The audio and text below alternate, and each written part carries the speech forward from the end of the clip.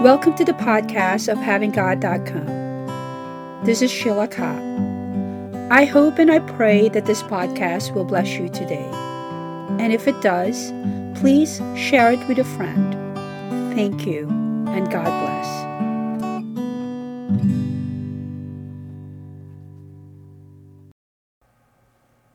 Why the Inside Matters More Than the Outside by Sheila Cobb at HavingGod.com. Woe unto you, scribes and Pharisees, hypocrites! For you make clean the outside of the cup and of the platter, but within they are full of extortion and excess. Thou blind Pharisee, cleanse first that which is within the cup and platter, that the outside of them may be clean also.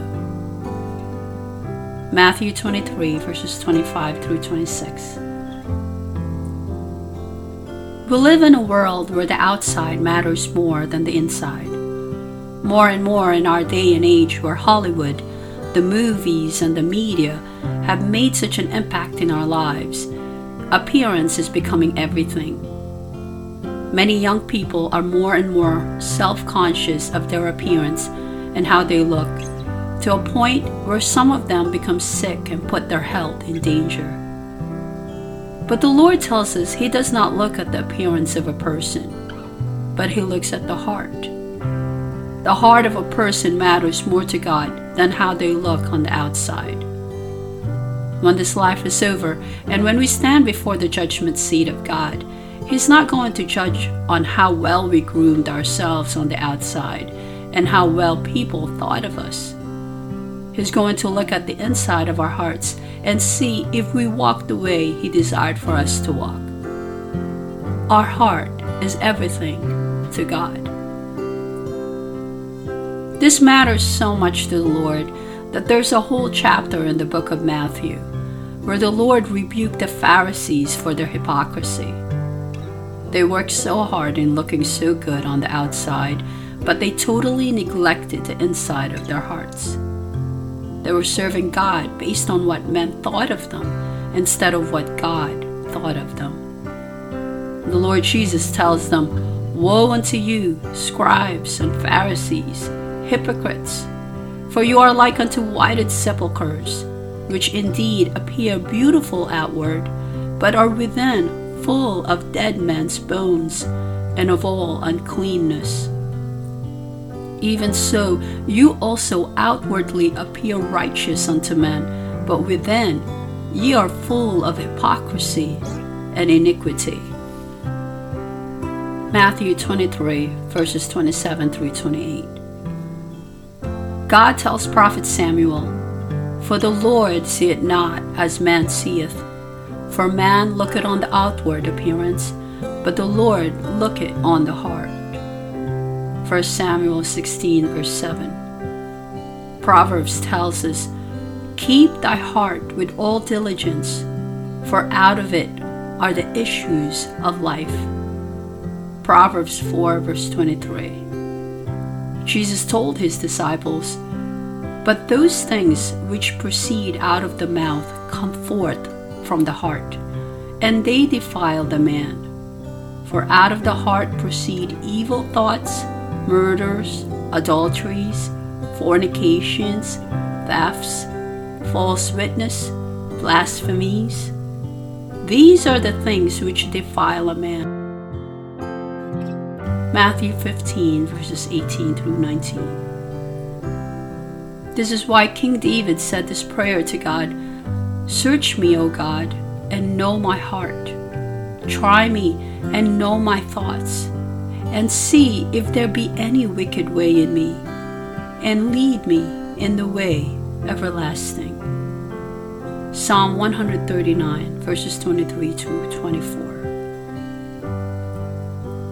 So before we put too much weight on Hollywood, the media, and the lifestyle magazines we subscribe to, and on how we all look to one another, we need to first examine our hearts and see if there is anything wicked in it, or anything that God might not be pleased about.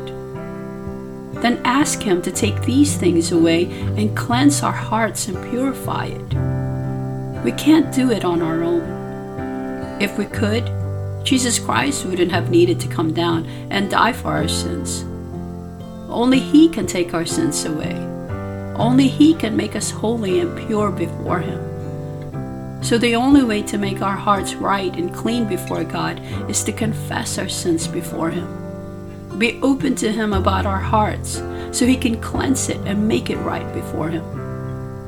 When we come to Him with an open heart and He comes and forgives us of our sins because we have repented before Him, He will fill us with His Spirit. He will fill us with His love and grace and forgiveness and make us holy before Him. He will fill us with His righteousness. He will show us the way to walk that will be pleasing before Him. He will lead us step by step through the path of His righteousness. We will not have to worry about what He thinks of us in the end, because we know we have made our inside clean first before Him. God, who sees the inside of our hearts, will reward us and will lift us up openly, so that we will not be ashamed to stand before Him and be judged before Him. He can proudly say to us, "Well done, thou good and faithful servant. Thou hast been faithful over a few things. I will make thee ruler over many things. Enter thou into the joy of thy Lord." Matthew 25, verse 21. For to me, to live is Christ, and to die is gain. Philippians 1, verse 21. Prayer. Lord Jesus, I thank you, Father, for your undying love for me. I thank you that you are gracious, full of compassion, and slow to anger. It is not your will that any should perish, but that all would come to repentance.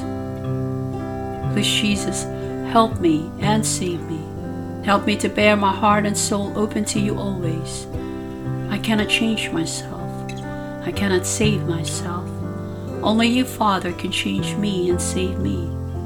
Please, Savior, help me to be holy and pure before you. Forgive me of any sin or iniquity or any wicked thing that is in my heart.